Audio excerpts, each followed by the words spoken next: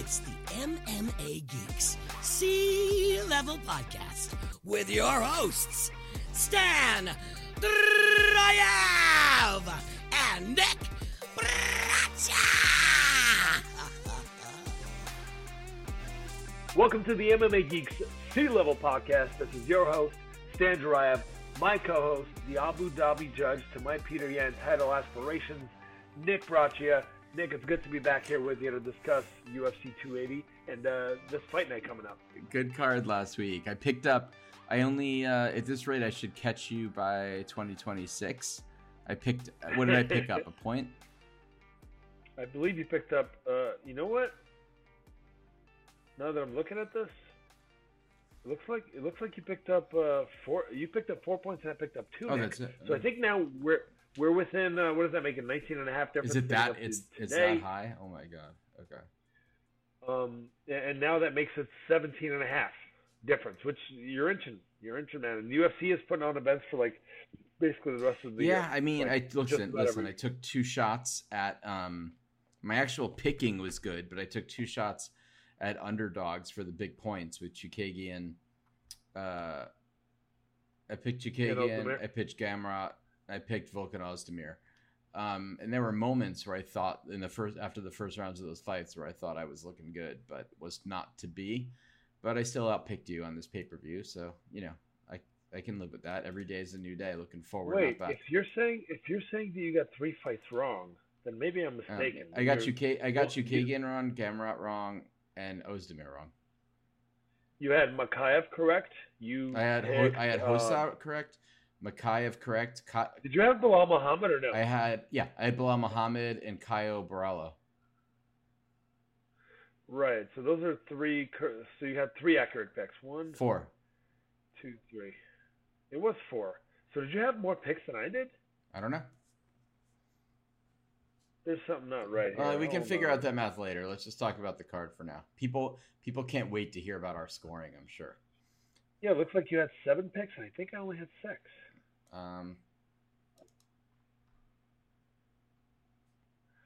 Yeah, man. What in the world? Well, you got Gadzi Omar Gadziev at when the Almeida fight fell off, and then so you lost that. But anyway, again, we can dive into this later. Let's talk about that card. What a main card, huh? Really was, man. Absolutely insane. After the Chukagian Fiorillo matchup, which wasn't at all entertaining, but I guess intriguing if you're really into the tactics and how competitive it was. It was very, we got a barn burner. Man. It was very competitive, but what it didn't. I guess let's start with that one since you mentioned. Nobody's coming out of that fight being like nobody's here for Fiorillo Chukagian. Nikolai. I'm just saying nobody. Let's start I think more importantly, nobody's here for Fiorillo Shevchenko. So she needs to do something else to have anybody excited, or else she's just another contender. And I'd much rather see Talia Santos get another shot. But anyway, let's take it from the top then. Let's talk about the favorite son of the Nurmagomedovs, Islam Makhachev. What did you think of that performance? I mean, it was absolutely fantastic. He's not a guy that makes a lot of mistakes, and he didn't make a lot of mistakes against a guy who defensively makes plenty of them. Right, Oliveira. The reason that he's known as coming back from all of these recent wins is because he was hurt to begin with. And that was the case here too, man. Islam cracked him with the left hand early in the first round. Good hook, put him down. Initially it was the left hand that buzzed Oliveira, and then that right hook. The knockdown. What happened was, what happened was in that finish. I mean, look, Oliveira got multiple takedowns. It seemed like every time Oliveira tried to go for takedowns, Oliveira just decided to notch him right to the floor. There was a moment in which Oliveira was, I think, either close to the takedown or just barely got it and got swept. Islam Makhachev just showed like he makes almost no mistakes, and he's getting really good to the point where even though he doesn't have natural power in his hands, now his technique is allowing him to throw heavy I think he's shots got more power. Out of his body weight. Yeah, I think he's got more power than Khabib had. He came into this fight. Oh no, you don't think so? I disagree with that. I think he might not. I think he might drop more people than Khabib. To be fair, and Khabib's dropped a bunch of people, but Khabib just had this athleticism.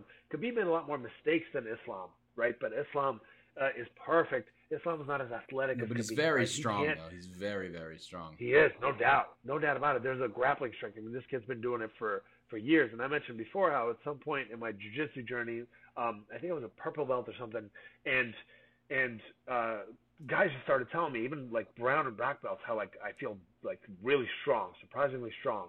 And there's something to like that years and years on the jiu-jitsu mat that leads to that just grappler strength. And this guy's been doing it since he was a little kid.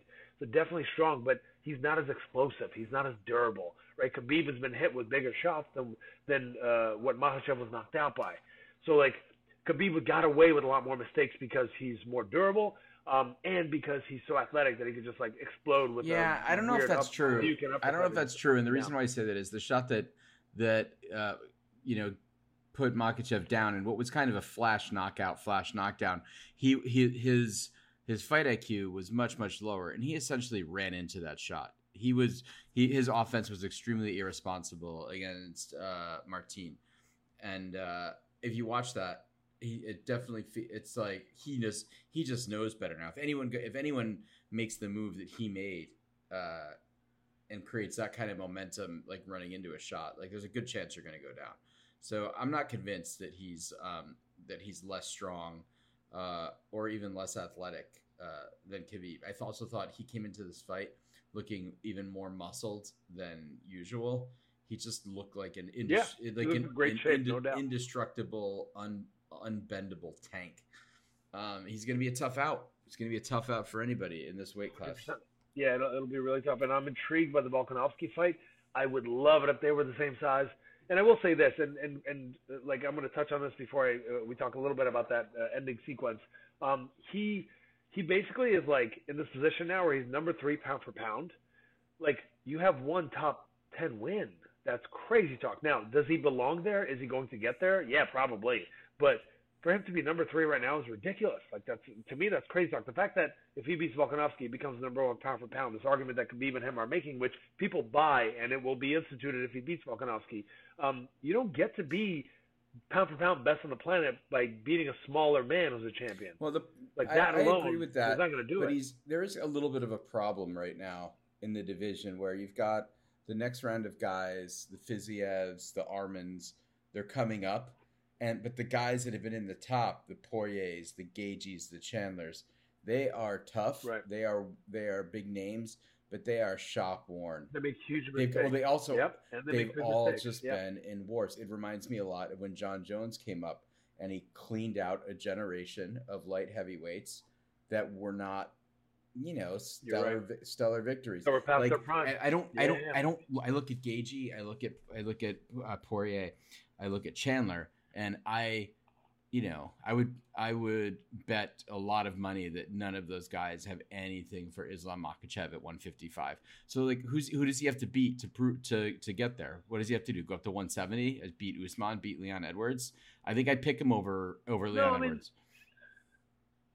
I think plenty of people might pick him over Leon. Although I definitely don't think it's that simple. Leon's a really, really good wrestler too. I think Leon's a really good fighter. I think when you got the Dagestani grappler strength and the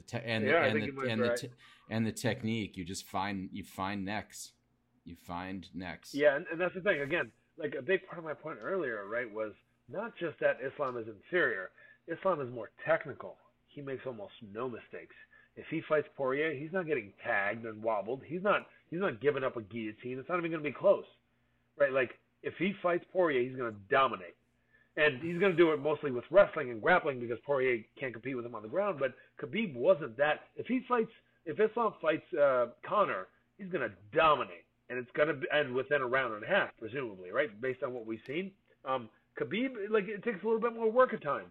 And again, he's not as technical. There's a reason that it wasn't Khabib who was Abdul Manap's favorite student, who was his father, right? It was Khabib's father. It was Islam who was his favorite student. Because he's so fucking technical. But I don't think he's quite as gifted as Khabib. But the fact that he's not as gifted is what made him motivated enough to clean up his technique. Because when you're the more athletic guy in the gym early on, you don't get to become as technical because you don't have to. You dominate well enough early. And then those guys that have been hacking away, building their skill set, they start to overcome you because you have those holes and they can take advantage of it, despite the athletic disparity. But Nikolai, fantastic. And also, I knew it was kind of home turf. But the other thing that we saw was over the last 24 months, Makhachev has appeared a little deer in the headlights on the mic it looks like sometimes the moment gets a little big for him. He has to kind of catch himself. He really has to take that coaching from big brother Khabib. All leading up to this fight, I know it was Abu Dhabi. I know it was home turf. I know people were chanting his name. But still, he rose to the occasion and rose to the moment. And you looked in his eyes, and he was every bit the champion. So if he's that comfortable in Vegas, like, look out, because I do think he's matured quite a bit over the last 24 months on this run. That's a really great note. I couldn't agree with you more. And I was thinking about how he just seems way more confident. It's like he believes in maybe what Khabib isn't saying about him. It's like he suddenly believes in it, and maybe he didn't before. I actually don't think. Right. I don't think he doubted his technique in the practice room or even his technique in the cage. It's an entertainment. It is a spectator sport. There are social aspects. There are people. Like, no doubt. If you you're right. that hits everyone differently, and I think he's made peace with it, and I think that just makes him more dangerous. Yeah, I have to agree with you there. Like, I think the work on the mic is important, and he's always been very monotone. He wasn't much better, but he was at least a little bit more open with what he spoke about and how deeply he spoke about it. And obviously, having that many more questions come at you from the media is maybe going to help, even though I know a lot of those questions are repetitive. But look, dude, fantastic fight. And what happened was Oliveira he started the fight with a pump flying knee. That didn't work out, and that was fine because he didn't take any punishment for it. And then he finished the fight with a pump flying knee. He went with a pump flying knee, right, where you show let's say your left knee, but you actually throw your right knee, kind of a flying knee. And Islam basically countered with a left cross right hook. And that right hook, I mean, both those punches had such good technique. The right hook was perfect. That was like a video. That was a video game knockdown. Absolutely, man. Yeah, with him basically midair, it was absolutely gorgeous. He knocks him down. He gets right into half guard and starts locking in that head and arm choke. And either Oliveira was really hurt or he wanted out because of the way it seemed like Oliveira almost like placed his arm into position for it. And then I don't think he wanted out. Huh? I don't think he wanted out. I think he was dazed and just got overpowered. You might be right. You might be right. And listen, Makhachev said. Yeah. I was just gonna. You go. I was gonna say I'm trying to remember head and arm chokes. We've seen exactly like that for big finishes, and it brought me back all the way 10 or 11 years ago, maybe 12 years ago, to Brock Lesnar and Shane Carwin. It was that kind of watching him get over on the other side for that leverage and just cranking the neck. It was picture perfect. Yeah, I mean, it was different in that these are two heavyweights. Two heavyweights who have no business being the best in the world in mixed martial arts. And so, like, the technique wasn't really the same, and the reason that Carwin gave up was because he was exhausted. More than the choke being, like, really good. He, like, gave up that choke and probably wanted out as well. But he was exhausted because he had dominated Lesnar and almost finished him early, and Lesnar, to his credit, survived and then came back and ended up getting top position, I think, in that second round and locking in a side choke. But again, the technique wasn't the same. Like Islam, his technique was out of this world. Oliveira did this thing where he tried to kind of turn away, and so Islam would end up kind of holding that position from the opposite side, and it's not nearly as effective from there. Go back and watch the Lesnar Carwin technique, because I feel like it was the same, but we can argue about that next week. I'm sure it was a thing. It was a big deal because it was a comeback, no doubt. And you're saying that it made like as much of an impression. No, I'm saying the technique on the move and his ability to go over on the other side to create the leverage was identical. But I hear that. Maybe not. Let's talk about the extremely disappointing co-main event. Yeah, let's. Why should TJ Dillashaw ever be allowed to fight in the UFC again? First, he should. Should be able to fuck fight. That guy. Go ahead. Fuck that guy. He's the CEO of EPO, and then, going up to this fight, he holds up the division. He has his knee surgery. Everyone knows. Apparently, Cub Swanson knows. Everyone in all of his training partners know. His gym knows that his shoulder's not going to stay in. He tells the ref in the back, "My shoulder's going to come out. Don't stop the fight." How? I mean, first of all, it's irresponsible. I believe it's irresponsible of TJ Dillashaw, but for the UFC and the Athletic Commission, for them to claim that when all the other fighters know about this, that they are oblivious to the fact that he's got a major shoulder issue with multiple dislocations. Fight never should have happened. He shouldn't have been there. I'm done with that guy. Look, I am not happy with him when it comes to the EPO, but I don't know why he gets all this extreme hate for it. I know because he's not likable. He gets all this extreme hate for it, and almost nobody else gets this level of heat. Not Anderson Silva, not John Jones, not the 15 or 20 guys at the very top of the game that have popped for shit like steroids. Blood dope. Why does this guy get the worst heat, man? I think blood. I think blood doping's a like. little. Let's give everybody this heat. I think. Well, first of all, I just think blood doping's a little more serious. Why? Why? Because I do think that there's lots of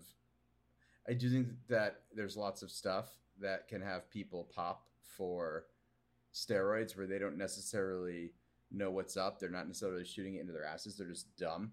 Like, you have to make a lot of decisions on. Like, the decision that you have to make to use steroids is rubbing some cream on your ankle when you have an injury. No, Possibly. That's different. No, it's also juice. When you're like so you buy all of these. Not all of them. I think blood doping is a more serious infraction. Here's why I don't necessarily think it is. There's an argument to be made that because you're blood doping, you are like hitting your opponent that much longer because you have that much more energy, that many more times.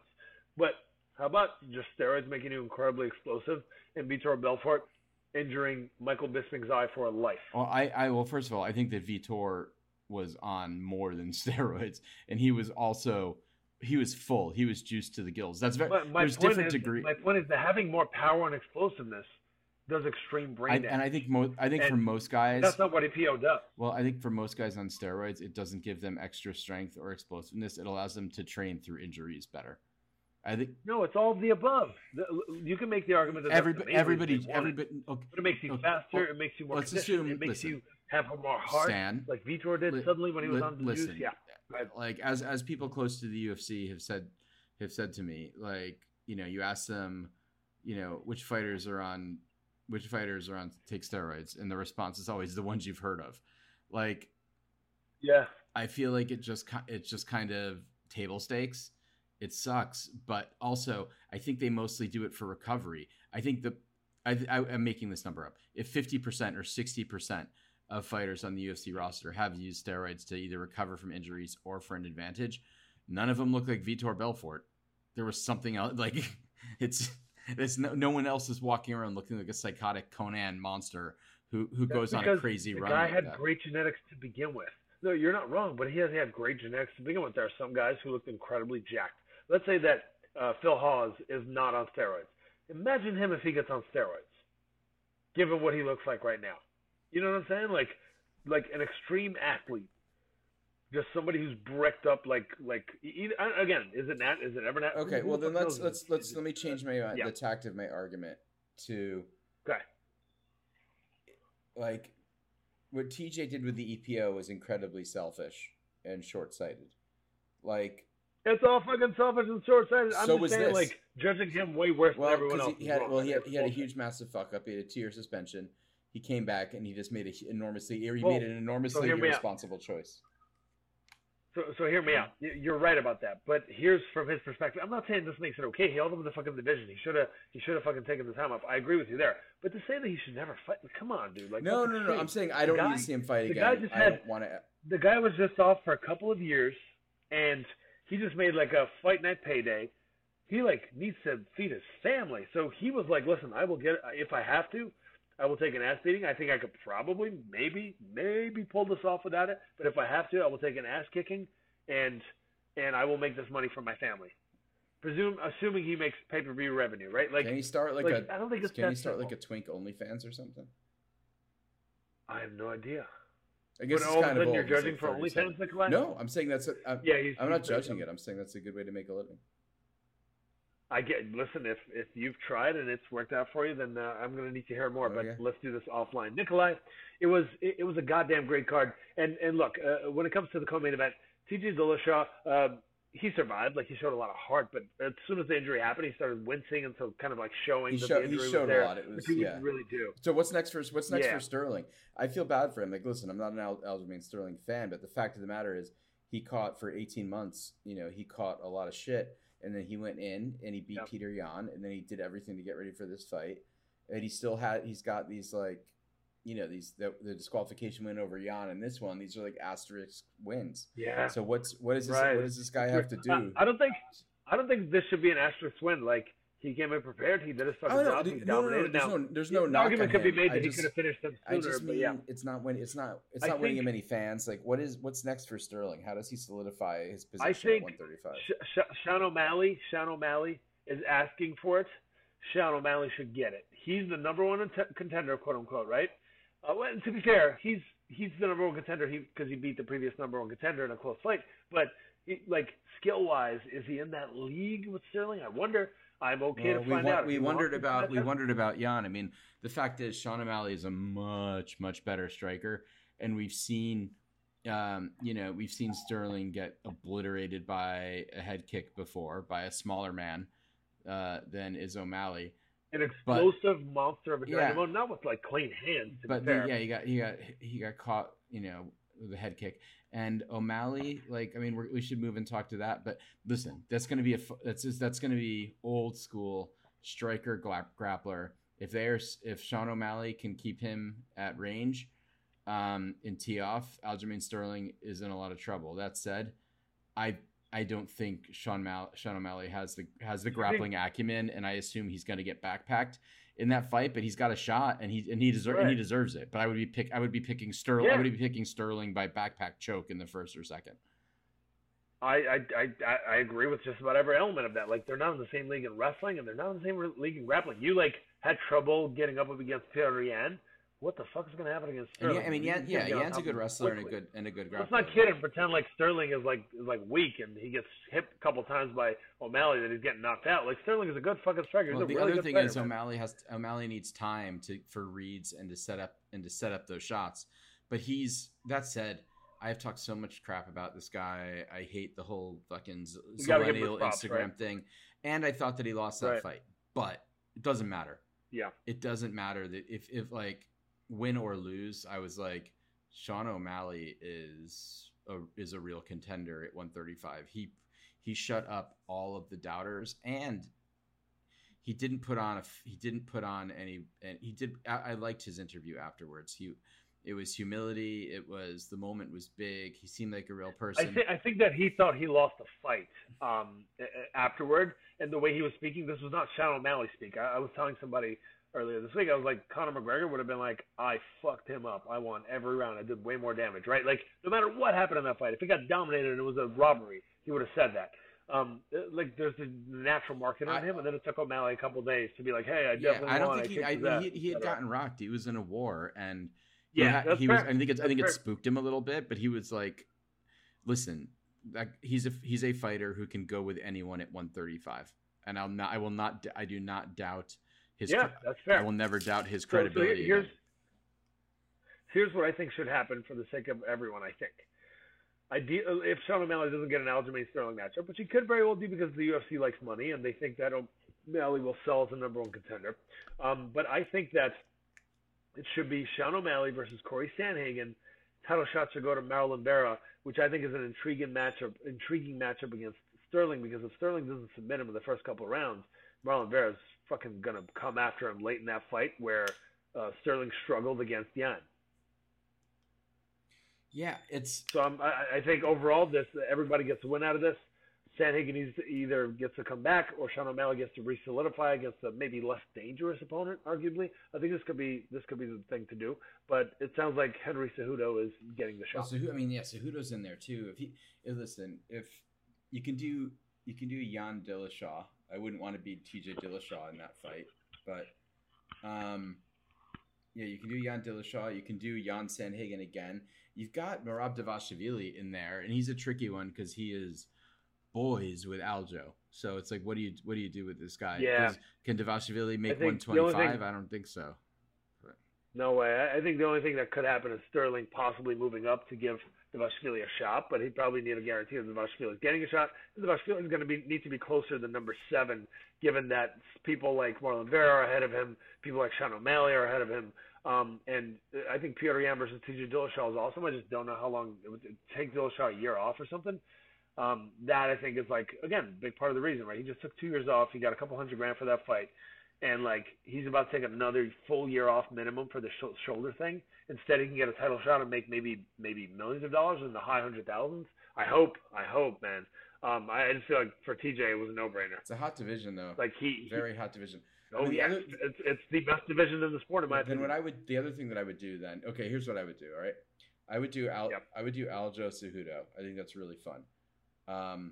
I would have Peter Yan and Sanhagen play it back, and I would have O'Malley and Vera play it back.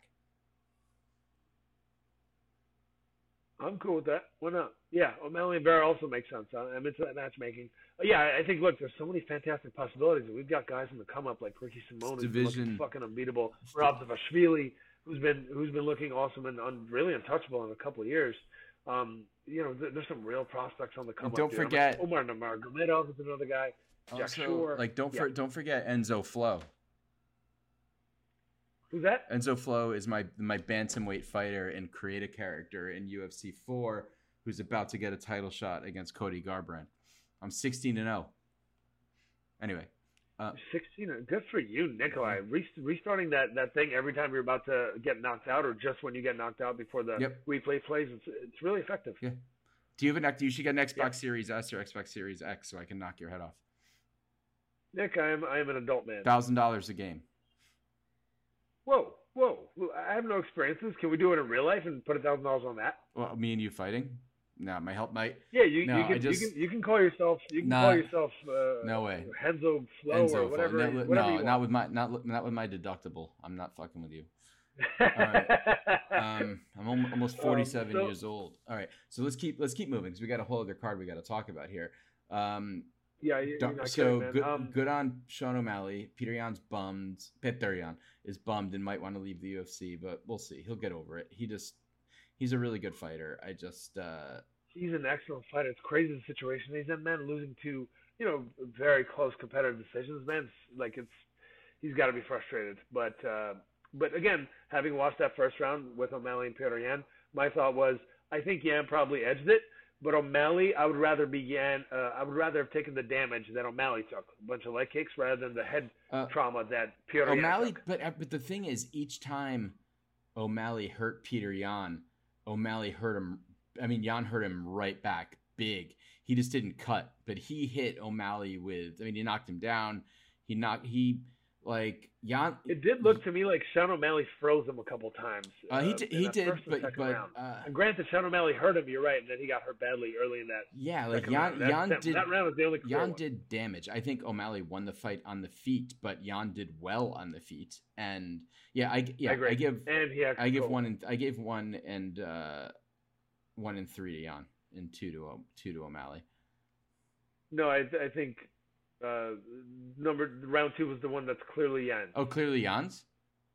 Oh, okay, then I'm messing it up. The one where Yan hurt him shortly after, and then was. Oh, I'm sorry. Then I gave him 1. You're right. I gave Yan 1 and 2, and O'Malley 3. Yeah. Same here. And to be fair, again, I said to who I was watching with, I was like, I'd rather have taken the damage that O'Malley took rather than the headshots that Yan took. But I edged it toward Yan, and the judges didn't agree. Like, it is hard to argue with. Like, I think in that moment, as you watch the entire fight, and you just automatically, based on that second round, you just give that close first round to Yan in your head. I think that's a factor here too, and the fact that O'Malley's not likable by the mainstream. Oh yeah, nobody in the MMA media gave him the fight. It was a clean sweep on MMA decisions. It's crazy. So I need to. Which, by the way, was one of my picks. I'm going to rewatch the fight without sound. All right, very very quickly before we get into this week's Apex card, which will have no one there except for Mark Zuckerberg's assistant. Benny Dariush walking into Abu Dhabi surrounded by the sheiks, making sure he drops the big JC reference. But he looked. Listen, I thought Benil Dariush was going to be slower, and I thought that he was going to be more, more vulnerable and more chinny. He won this very very good competitive fight. He was better everywhere. Competitive, close. He proved that he is currently a better class of lightweight than Mateusz Gamrot. I thought Dariush shut me up a little bit. He was very fast. He mixed up his striking and his wrestling, very well. And I think he was more powerful and more explosive than Gamrot. And he also packed a bigger punch.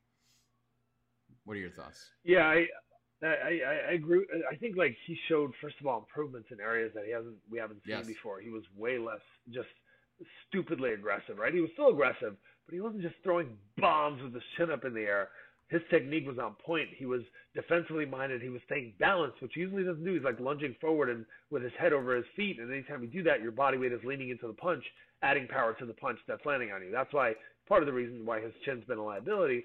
And in this case, he wasn't, man. He was staying balanced the entire time. It seemed like it was a brick wall that Gamrot could not get past with his takedown attempts. And there's footage of Khabib and Gamrot entering maybe the weigh-in at the same time. And Khabib was like very friendly toward him and smiling toward him. And he says, all smiles now, but no smiles later, suggesting that you're going to have a title shot soon. I know it. You're really good. And Khabib has said good things about him before. Said wrestling is number one. When you wrestle well, it's very difficult to deal with, right? So he really believed in Gamrot, and I'm glad that Beneil Dariush was able to shut him up at least. And look, I'm intrigued by a Dariush Makhachev matchup, man. I have no problem with that whatsoever. That'll be really it's not fun. like Yep. the winner Chandler. Yeah, man. What he showed in this matchup is that Dariush, like the fact that he was an immovable object to a guy who traded takedowns with Arman Tsarukyan, who traded takedowns with Islam Makhachev. Right, that's an older version of Makhachev, but yes. Yeah, true, but this guy was debuting in the UFC. Tsarukyan was. Right. And Makhachev was like, I don't know, a handful of fights ago. Like, it wasn't even that long ago in his trajectory of his UFC career. But, it also kind of goes to show the level of competition Makhachev has been fighting on the come up, but that's not his fault, right? Like, he hasn't fought any top 5 guys. None of them want to fight him. And Oliveira was kind of pushed into it by the UFC. If I was Oliveira, I would have been like, fuck that. Have him earn it. Have him be the top 5 guy, knowing that he's a difficult matchup for me, and knowing that no other top 5 guy wants to fight him. But he fucking took the fight, as he always has. The difference between the way that Khabib and Islam Makhachev grew up is that what's his name? Oliveira's dad wasn't picking matchups for him on the come up against really, really bad fighters. And so he's taken a bunch of losses against high-level opponents. Oliveira's still the man. I'm still a fan of his. Yeah. Dariush is fantastic. I hope he gets a title shot. Gamrot will come back, but when I noticed during last episode that he had gotten rocked and knocked down a couple times in his UFC career, I was like, wow, Dariush can definitely win this fight. And man, he showed more than that, more than just the ability to hurt. He was fantastic. The left kick. Yeah, was I thought Gamrot was going to be faster and was going to win on the scrambles. And at the beginning of the first round, he did a bit, but I mean, there were some remarkable scrambles. Oh, and yeah. We knew that were going to be. That was one of the best scrambles I've ever seen in the UFC. Okay, the only fight I think we can talk really. Listen, Caio Borralho is for real. He did what we thought he was going to do against Makhmud Muradov. Very, very quickly, Volkan Ozdemir had a lot for the usually aggressive Krylov being usually aggressive. And Krylov ran into something. Ozdemir hurt him, and then Ozdemir gassed trying to finish him and had nothing for the rest of the fight. I think he's done as a as a contender. Welcome to the prelims, Volkan Ozdemir, or welcome back. Krylov, however, is looking really good. There was more to that Gustafsson win, and I'm excited to see him because I think he's going to be fun. Give the man his props. Yeah, I think he's going to be fun. Yeah, he's a fun contender on the partying around the top 5 in light heavyweight. The man to talk about though, and doesn't take much there. I predicted this one. I called this underdog victory. My analysis was all about how like Brady looked in the 3rd round against Michael Chiesa, and the first round was good. Muhammad fought a pretty perfect fight. I was worried through the first round that he wasn't lateral enough, that he was standing in front of Brady too much, that he wasn't showing us all that terrific movement that he did in the Luque rematch. But in the second round, his footwork was great. He waited as soon as Brady started to get tired. Bilal Muhammad turned up the heat, almost a la like the Diaz boys on his strikes. And his precision was awesome. It's a thing of beauty. But it's been nice to see both Beneil Dariush and Bilal Muhammad ascend. One's 22-4, one's 22-3. They showed up around the same time. They took their prospect losses like men. They fought on, and now they're both on the cusp. So good for them. Big fan of both guys. Like Sean Brady will be back, but he's I don't know if he's got to move up or what, but he's got to. It's not like the dude is small, the dude. It's not that the dude isn't in shape. I think it's that he carries so much muscle, but he gasses, and that's a problem. You cannot fight that style in the UFC for 3 to 5 rounds and gas like that. You're gonna get, if people can, all they have to do is wait you out and defend you. Yeah, I mean, Muhammad put some pressure on him, and again, pressure takes a while to get going, and that's why it took until about the second round, and then Khabib implored him to finish, and he did, and he attributed that kind of finish element to Khabib, because he doesn't have the mindset to finish Bilal Muhammad. Oh, he sure brought it. Yeah. He did, man, with Khabib yelling at him and telling him to go for that kill, Khabib in between rounds telling him, like, he's close, he's about to break, I need you to put it up a bit, like that kind of thing. It does sound like Khabib made a fucking difference, dude. He spent like several weeks out there in the UAE with Islam, Khabib, and the team, and learned a lot, man. And they have that Muslim connection, and it goes a long way. There's like a brotherhood element to that, And so they invited him in like family, essentially, the family that doesn't speak Russian, to be fair. But I thought it was awesome to see that. It's awesome to see this guy who keeps getting fucking underestimated. I think I picked against him against Luque as well. He keeps getting fucking underestimated. I think I picked him against him in the Damian Maia matchup. Like, I got to give this man his props. And Bilal Muhammad is a fantastic fighter, and you got to give him more props based on that first round against Leon Edwards. This guy can beat Leon Edwards. Hey, I'm man, not saying I will. picked him. It's a 5-round fight. I picked him in this fight, so I'm. You did, and so you're right. You're on the train, and I appreciate that. I respect it. Although it was more because I think you didn't believe in Sean Brady. Outside of that, Nikolai. No, it wasn't just. It wasn't just that. It was how. Yep. It was how smart Bilal Muhammad was again in the last Luque fight. Oh yeah. And you know what? He always has been. He's been a guy who game plans well. He studies the game. He watches fights where guys with a similar style have lost. How did they lose? How did Fedor beat Krokop? The sharp left-handed, left-legged southpaw, right? The fast southpaw. Like he fought. To be fair, he lost that matchup. But when he fought Geoff Neal, he does this kind of research, and it's been paying off. And the skill level also kind of rising. Octagon experience, man. That Geoff Neal fight was January 2019, so almost 4 years ago. And since that, like since that loss, he's had 1, 2, 3, 4, 5, 6, 7, 8, 9. Okay, well, 9 fights in almost 4 years. That's like a little over 2 fights a year. So not as active as I thought he was, but he's still been pretty active. Activity is something I'm going to talk about a lot when discussing the Apex card that we're about to pick. But should we? Awesome, Nick. I think we can move on. Basically, I don't know if there's much else to really dive into on this one, but fantastic last 4 fights in that main card. Everything else was like okay, but man, was this a fucking crazy event. Great event to show to a relatively new fan, which is who I was watching with. We were visiting friends in Pennsylvania, and man, he was like, listen, when you tell me to watch an event, I'm watching an event. Like he was very excited about it. Cool So story, great event, kind bro. of intro a new fan. Cool story, yeah, man. bro. Cool story. Are you mocking me? Oh wait. Oh, you're still there. Sorry. Get out, Nikolai. Let's dive into UFC Fight Night. Kattar versus Allen. This is a pretty shitty event, if we're going to be honest. Really, the main event, maybe 2 or 3 other fights are worth watching, but the only high stakes here is the 2 guys in the main event who are the only 2 guys in the top 10. Outside of that, we got maybe a number 13. Who was it? There was one fight. Dustin Jacoby is like number 13 or 14 in the UFC. That's the only other top 20 UFC fighter. Insanity. But we're going to break this down. Maybe Andrei Arlovsky in the top 20. That's very possible, I guess, at heavyweight. It is heavyweight after all. I think he's probably in the top 15 or top 12 at heavyweight. Yeah, I wouldn't be shocked. We were supposed to have Ilia Topuria, Edson Barbosa on this card, which would have been awesome, but also Jakar Close, Mark Madsen would have been really fun, but Close, I guess, jacked up his ACL. That would have been fantastic. So you're right. They initially stacked it better than it looks now. Who's got the first pick?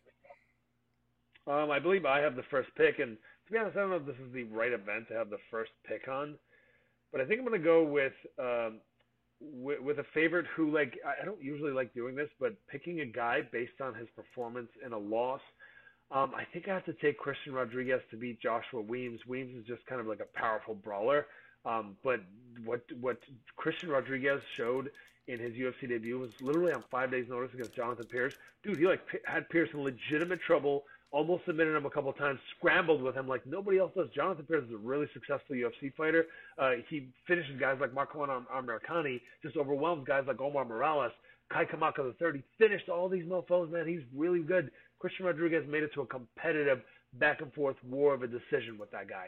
And his UFC debut on like 5 days' notice. He trains with Rufasport, which isn't always like a great thing, but I'm impressed by this kid, and he's fighting like a very, very green Joshua Weems, who I think realistically will be out toughed and outskilled here.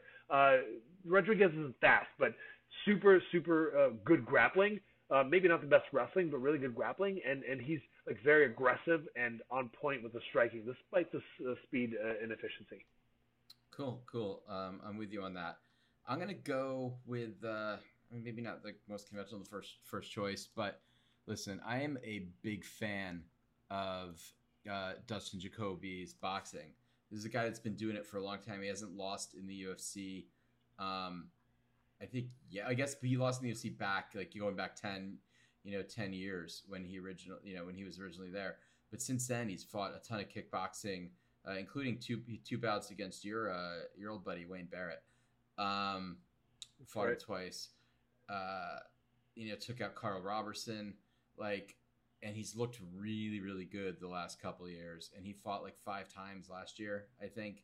Wins over Maxim Grishin, a draw with Ian Kutalaba, beat Darren Stewart, beat him up, beat John Allen, beat Mikhail Aleksiejczuk, beat Da Un-jun, and now he's fighting Khalil Rountree.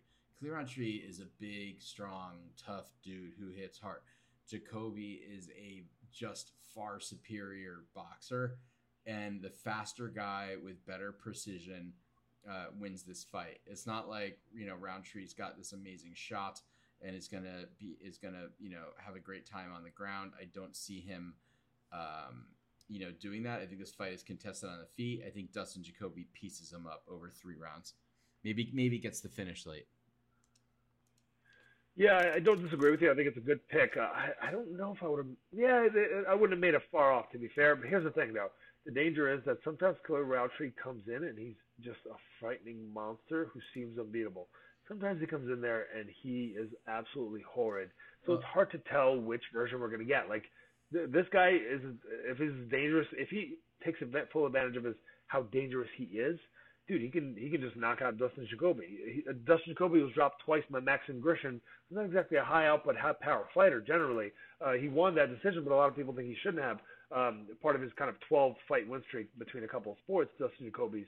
But there is some danger here, is why maybe I wouldn't have picked it this early, because Rountree is a scary mofo. But I agree with you. Like, you got to go with a more technical guy with a good jab who's going to throw lots of leg kicks and potentially going to set up a head kick, who knows how to keep some distance, decent semblance of defense, and has fought way harder, more explosive hitters in his career. Right, his last couple losses to Simon Marcus, who, to be fair, Khalil Rountree can fight like Simon Marcus in that he's as powerful and ferocious.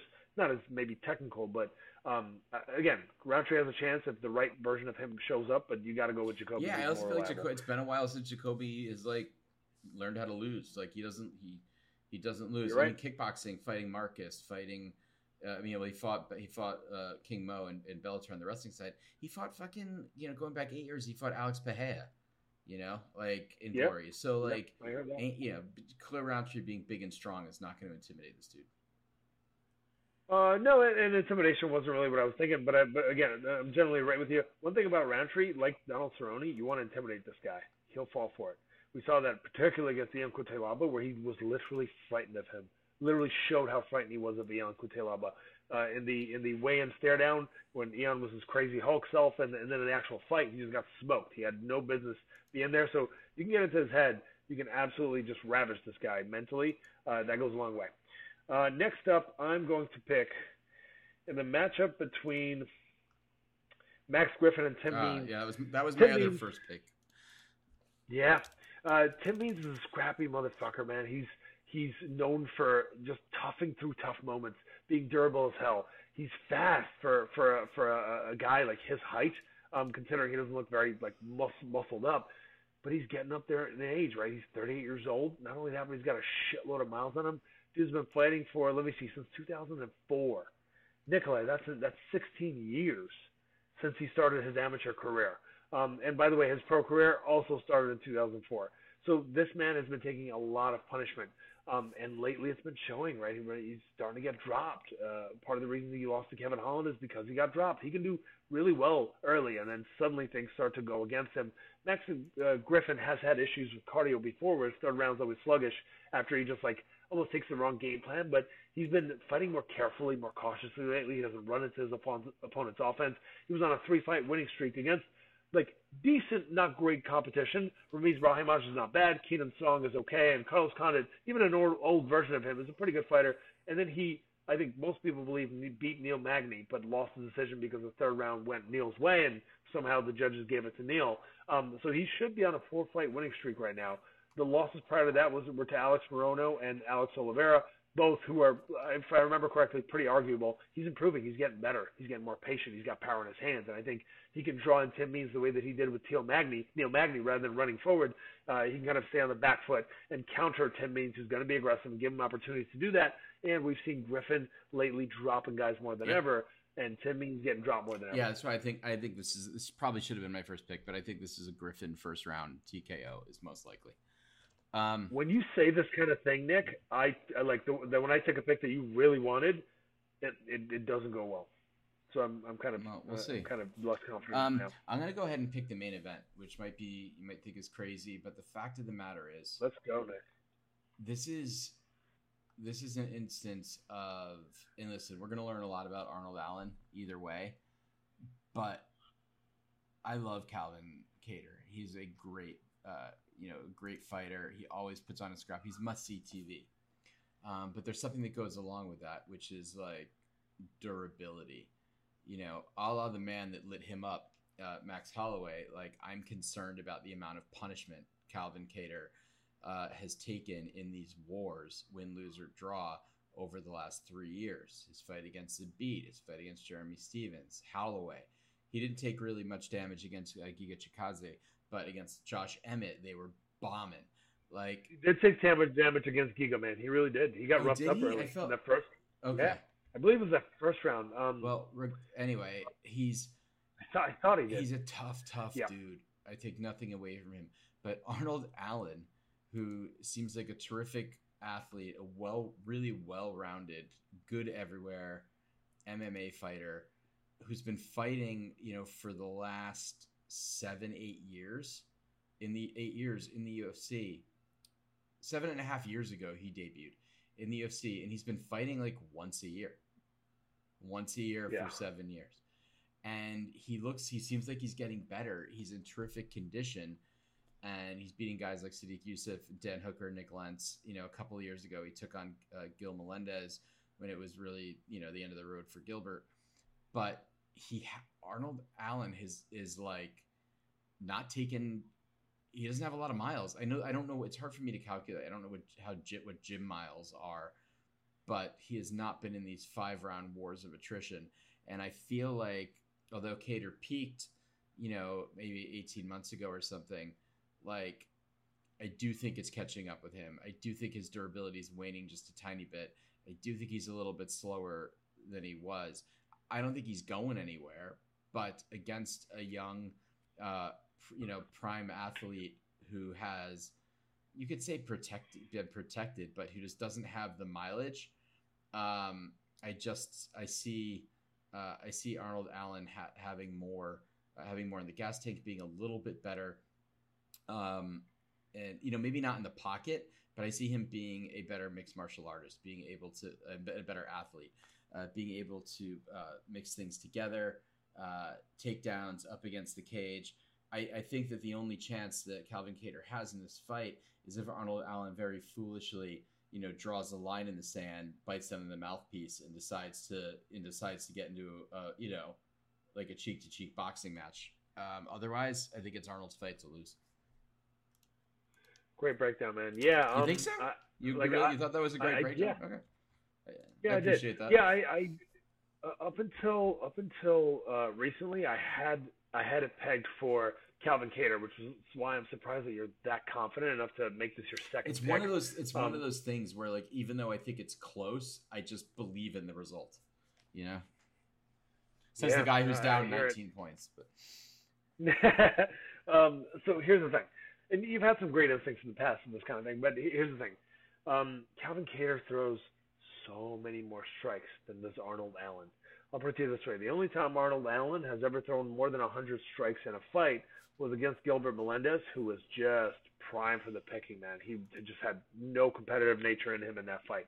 Whereas Calvin Kattar landed 130 against Emmett, landed 144 against Giga. And by the way, Giga, nobody landed more on Calvin Kattar than Giga besides Max Holloway. You see what I'm saying? Like Giga landed 128 strikes on him throughout that 5-round fight. He took punishment in that one. He took punishment in the last 3 fights, a lot of punishment. Dan Ige landed on him too, even though maybe with not the same level of power. But he has taken a lot of punishment, to your point.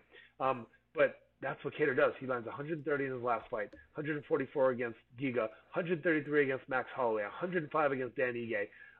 And then we go back to 3-round fights where he's landing, as little as 52, as much as 80 in a decision, and 52 in a mid-round knockout, right? So the guy has extremely high output. And if you look at the numbers on the other side, he landed 49 strikes, to be fair, in 2.5 minutes against Dan Hooker, but he just went wild and even got hurt by Dan Hooker. So it wasn't fighting like himself. He landed 21 strikes against Sadiq Yusuff over 3 rounds, of 3 5-minute rounds, Nikolai. 21 strikes he landed to Sadiq Yusuff's 47. He landed 63 strikes against Nick Lenton, a busy fight for him. That's probably, second most he's ever landed. 37 against Rinaldi, 29 against Burnell. He landed 32 against Makwan Amrikani. These are all decisions, man, or fights that went to the 3rd round.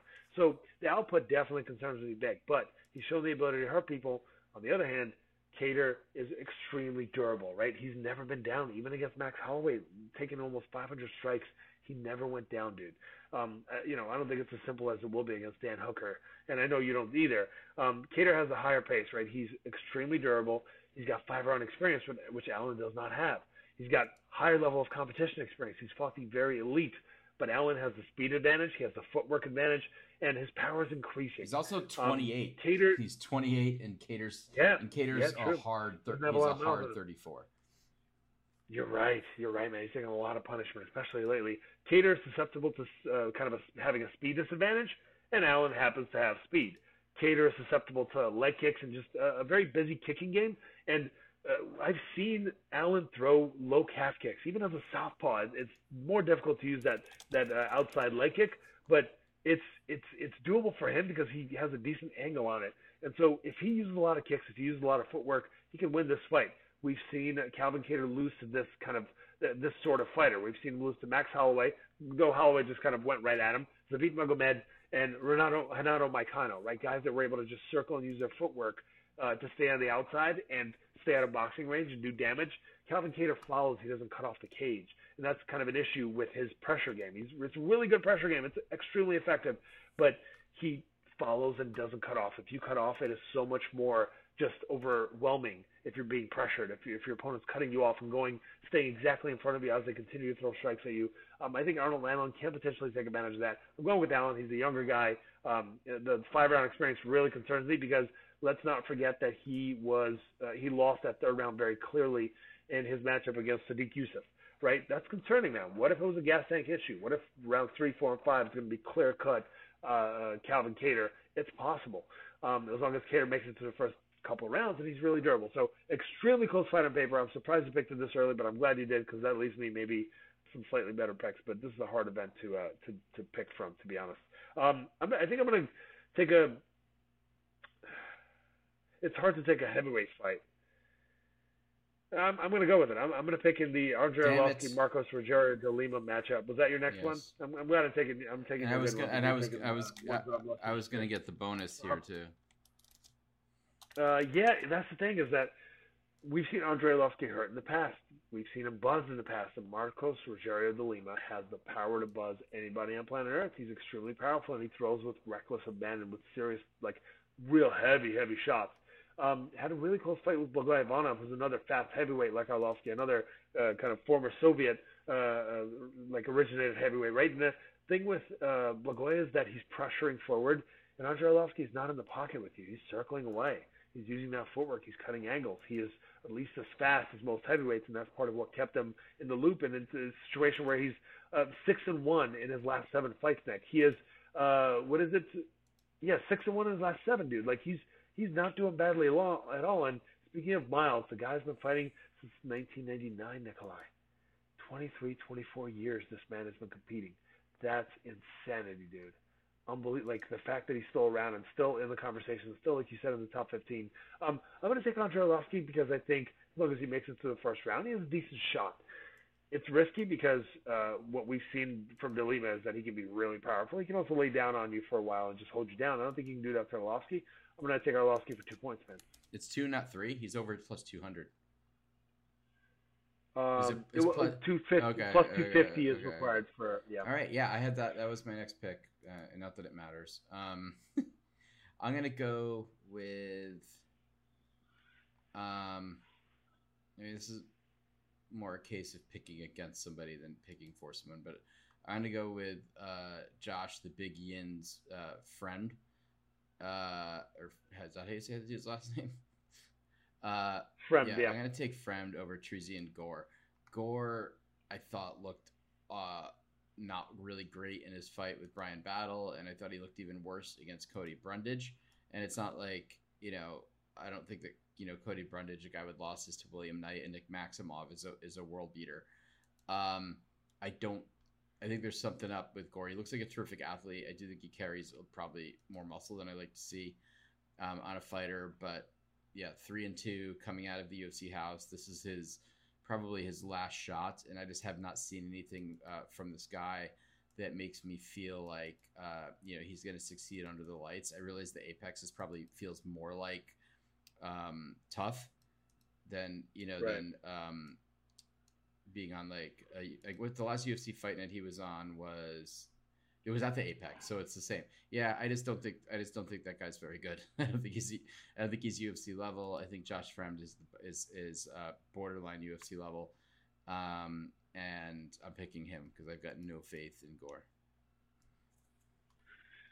Yeah, I have to agree with you on this one. I think that Fremd actually has some potential. Yeah. He actually survived in a tough fight in his last matchup against Anthony Hernandez, who's just a fucking killer, and he just takes everybody out of their element. He just applies such pressure on you. So the fact that he was that competitive to that extent, and also took that fight on short notice, and he got kind of tired, understandably, against the pressure fighter on short notice. I'm hoping that he's going to be in better shape. And the thing about Trezian Gore is he's got a lot of potential, but he's extremely raw. He is not ready for the UFC, right? He's 3-0 leading up to this, man. Like, what the fuck is going on? Why would this even happen at this point in his career? So it did happen, unfortunately. He is here. He shouldn't be. He's not ready to learn it on the job, and I think that Fremd should have good odds here. And quite frankly, I think Fremd should be a bigger favorite. So maybe something to consider betting on because I don't think Gore is ready for anything close to this. My next pick is going to be in the matchup. I think I'm going to take another risk, Nikolai. I'm going to take Roman Dolidze at plus 150 to beat Phil Hawes. Wait, you're going to take Roman Dolidze? Yeah, mostly because of the odds. I'm going to take your mom out for a steak. All right, go ahead. You can. I mean, all the money you owe me, you're going to have to pay for the meals of many members of my family, Nikolai.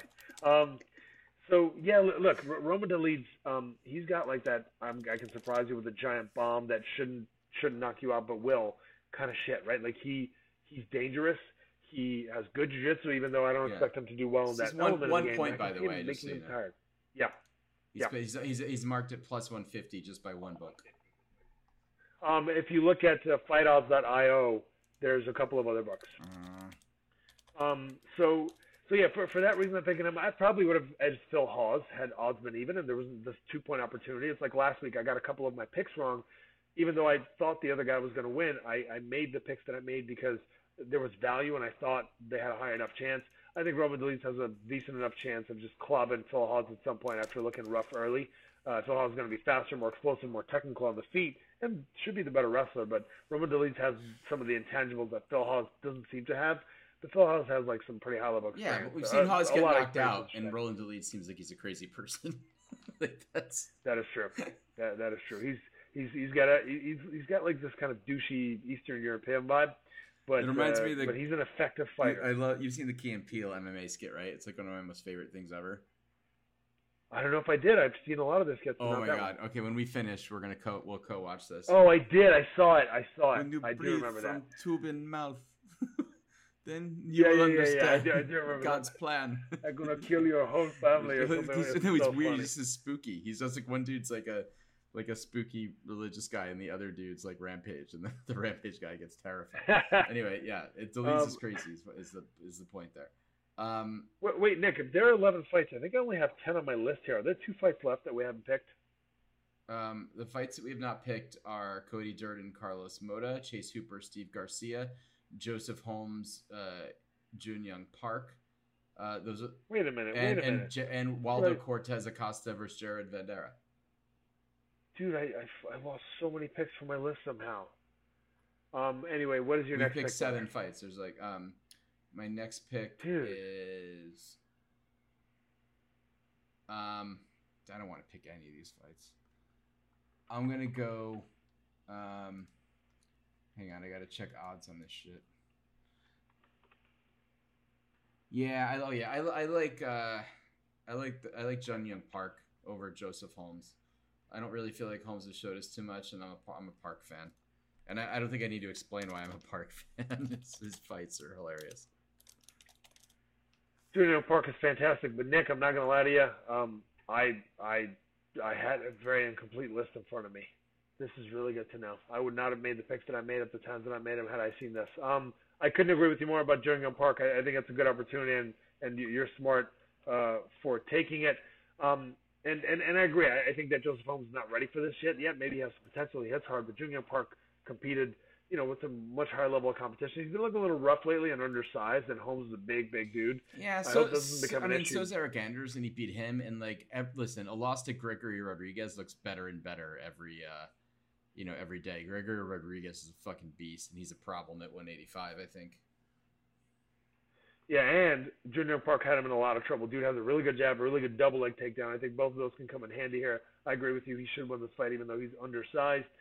Next, I'm going to take Chase Hooper to beat Steve Garcia. Garcia's not very durable, not very athletic. He's got a lot of grit, and if you let him through a few minutes and you're tired, you are in trouble because he will apply pressure on you. He's not the giving up type, but he is the type that can be knocked out. Chase Hooper's not the knocking out type. No, but dude, he looked like another level in his last matchup in a fight that I was very confidently picking against him. Chase Hooper came in there and fucking boxed up and out wrestled and out grappled a Brazilian Jiu-Jitsu black belt who never looked this bad, dude. Like Felipe Colares is a pretty decent fighter for a guy who doesn't have a great record in the UFC. He's a pretty fucking decent fighter, dude.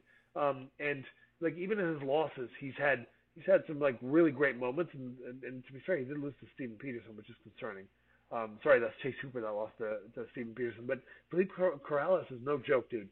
And like the way that he dominated him both on the feet, he's a much bigger man. He's filling out his muscle frame.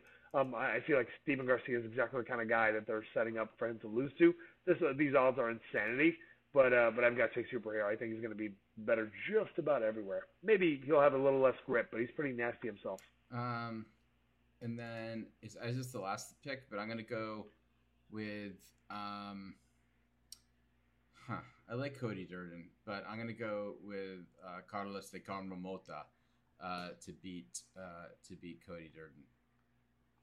Who? Carlos Mota. This is a fight at flyweight. Oh, Carlos Mota. Yes.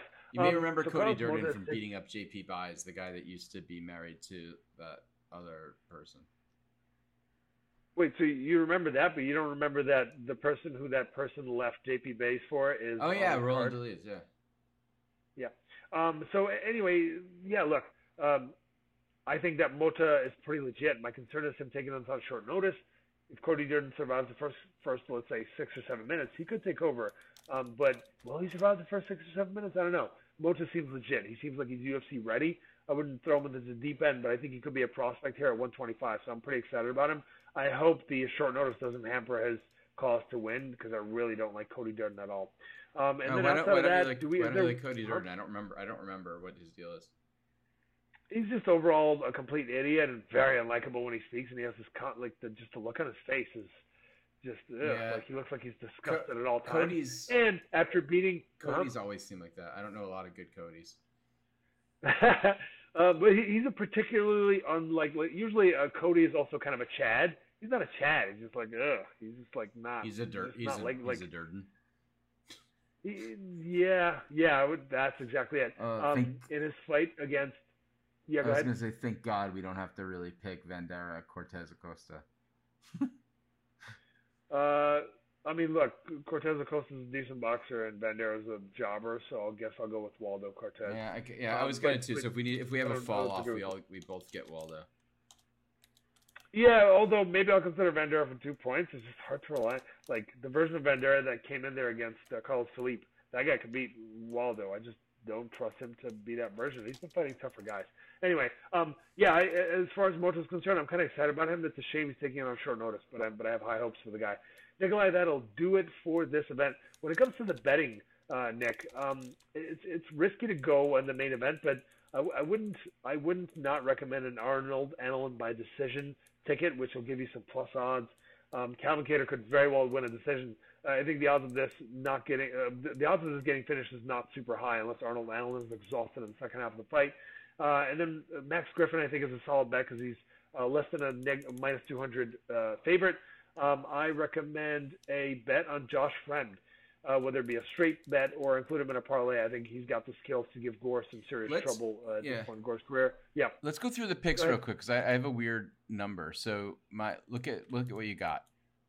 I've got Allen, Jacoby, Friend, Park, and Mota. Am I missing one? I think that might be. Let's see. You got Jacoby. Oh, I have you down for deletes twice. Hang on. Allen. Oh. You've got Hooper, Rodriguez. Also, I might change that delete pick. I'm just giving you a heads up. The plus 150 is worth. I think it's worth the roll of the dice. I can take these risks because I'm ahead.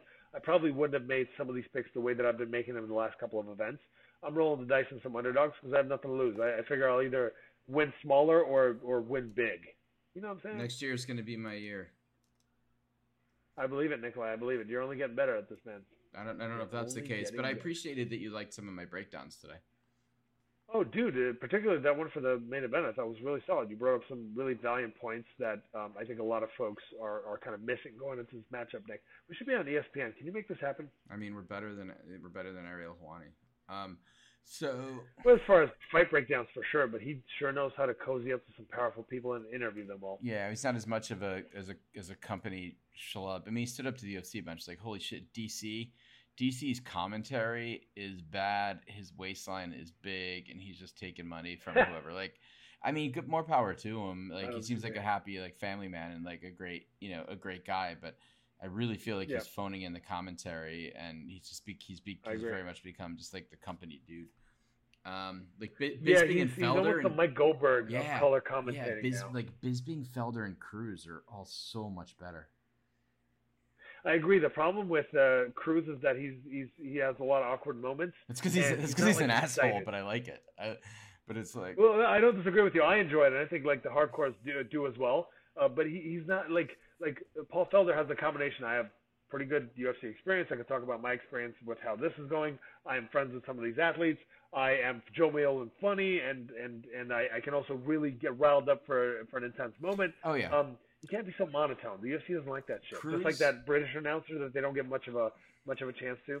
Yeah, I mean, Cruz is an asshole. Bisping's a reformed asshole, and Felder's a nice guy, and Cormier is just like on the. I think Bisping is growing into his own. He's bad. I think I'm ever since post Vitor Bisping is one of my favorite athletes. You know how much I hated that guy during the Matt Hamill years and the Hendo stuff, and me too. And boy, he's really I can't think of an athlete who won me over the way that he has. Yeah, he's really changed his course, and he's got mature, man. He was a young kid with a chip on his shoulder, and to be honest, a lot of that shit sold fights, and he realized that side of the game as well. Michael Bisping did, and then he realized toward the end of his career, being the veteran, being he almost kind of made a face turn with that win over Luke Rockhold, shutting up Luke Rockhold, who people are starting not to like. I think he kind of parlayed that into changing his personality, because if he had remained a heel, No, I think he still would have been able to pull something like this off. It's just now I think he's just a lot more likable and people are more into him. But yeah, man, Daniel Cormier is not getting any better. Michael Bisping went from really bad to pretty good. Daniel Cormier went from like not bad, staying bad. So same level, no improvement, no more research, and he's been called out so many times that he's really sensitive about it, which is awesome. So, I love it when a fighter calls him out, and he gets defensive. Me too. Real quick, oh shit, Uriah Hall's in this card. We got that. We got Jake Paul, Anderson Silva. What's your pick? I mean, look, before Anderson Silva gave that interview describing how he got knocked out twice in training, that's concerning. Maybe he was dropped. I don't know, but that's really concerning. I still got to go with Anderson, but if you're telling me Anderson can't rough him up for a couple rounds, then Paul just lands a bomb out of nowhere. It's possible, but I've got to go with Anderson, given that presumably he's on the juice, which Jake Paul probably is too. But when he's on the juice, he's like the Anderson Silva from 5 or 6 years ago, who was still competitive with some of these guys. Kind of like Overeem. Now that he's back on the juice, he's not only he's lifting weights now, you can tell, but he's now competitive with the one of the better kickboxers in kickboxing history again. There's something to the juice, man, and he's back on it. It's just concerning that he's been knocked out twice recently, man. Allegedly, he says it was a translation issue. He might have just meant that he got tapped. I'm sure. Well, what's he going to say? The commission's going to cancel the fucking fight. He's got to make a couple $1 million, doesn't he? And he got Uriah Hall as fighting a running back instead of you. I think you should have tried to get on that card to get revenge on him for lighting you up in sparring. He didn't light me up. He was he was just going full strength. I actually did very well against him, and I think that's what frustrated me. I know, I was there. Go yourself. And then we got Lomachenko fighting Loma. That's awesome. And then the big, if I'm correct, the next UFC card. Oh, we've got never mind. We've got Marina Rodriguez, Amanda Lemos, which is really interesting. A good main event, and then we've got the big Adesanya. I'm looking forward to that, man. So yeah, we've got next week Marina Rodriguez against Amanda Lemos, D-Rod against Neil Magny, Josh Parisian, Chase Sherman. I thought they were the same person. I guess they're not. Mark Madsen, Grant Dawson. That's fun. Jailton Almeida is back on the card against Maxime Grisham, so that's cool. Miranda Maverick against Shayna Young. That's a really interesting fight. Yeah, it's there's some good shit going on. So some things to look forward to, which is nice, and I am intrigued by this Jake Paul Anderson Silva matchup. I'm really rooting for Silva, but I think Jake Paul might get away with it again. Might get away with another win over a former UFC champion. And listen, if he's making the moves that he's making, he can hold us off. Silva can be a big, Silva can be big, and he's fast and he's elusive. Like he is. Like Jake really Paul's mostly been fighting wrestle boxing. Durable? Is Silva durable? True. I mean, he fought Julio Cesar Chavez Jr., I guess, who's probably much smaller. I don't know. I mean, again, on the juice, he might be durable. It could be the difference between getting knocked down and getting angry and coming back. So, assuming he's back on the juice, assuming that's a part of the reason for his success recently, I'm fine with it because he's fighting, people that are also on the juice like Tito Ortiz and Jake Paul. I have no problem with that. We should, in that sense. You and I should at least poke around for tickets for the MSG card on November 11th, UFC 281 with Adesanya Pereira. I think Izzy drops the belt that night. We got Esparza versus Zhang. Ooh. I think we got another title change potentially that night. We got Poirier Chandler, which is guaranteed fireworks. I don't think that's going to go well for Chandler. We can talk about that later. We've got the retirement fight of my favorite fighter ever, Frankie the Answer Edgar, who's 24-10-1 now after a rough couple years, and he's post 40. Moicano, Brad Riddell. Dominic Reyes is back. Reyes is back for the first time since he got lit up by Prochazka.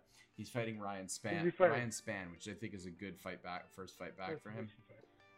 Molly McCann. Yeah, I have no problem with that fight. The Meatball has a much tougher matchup than usual as she takes on Aaron Blanchfield.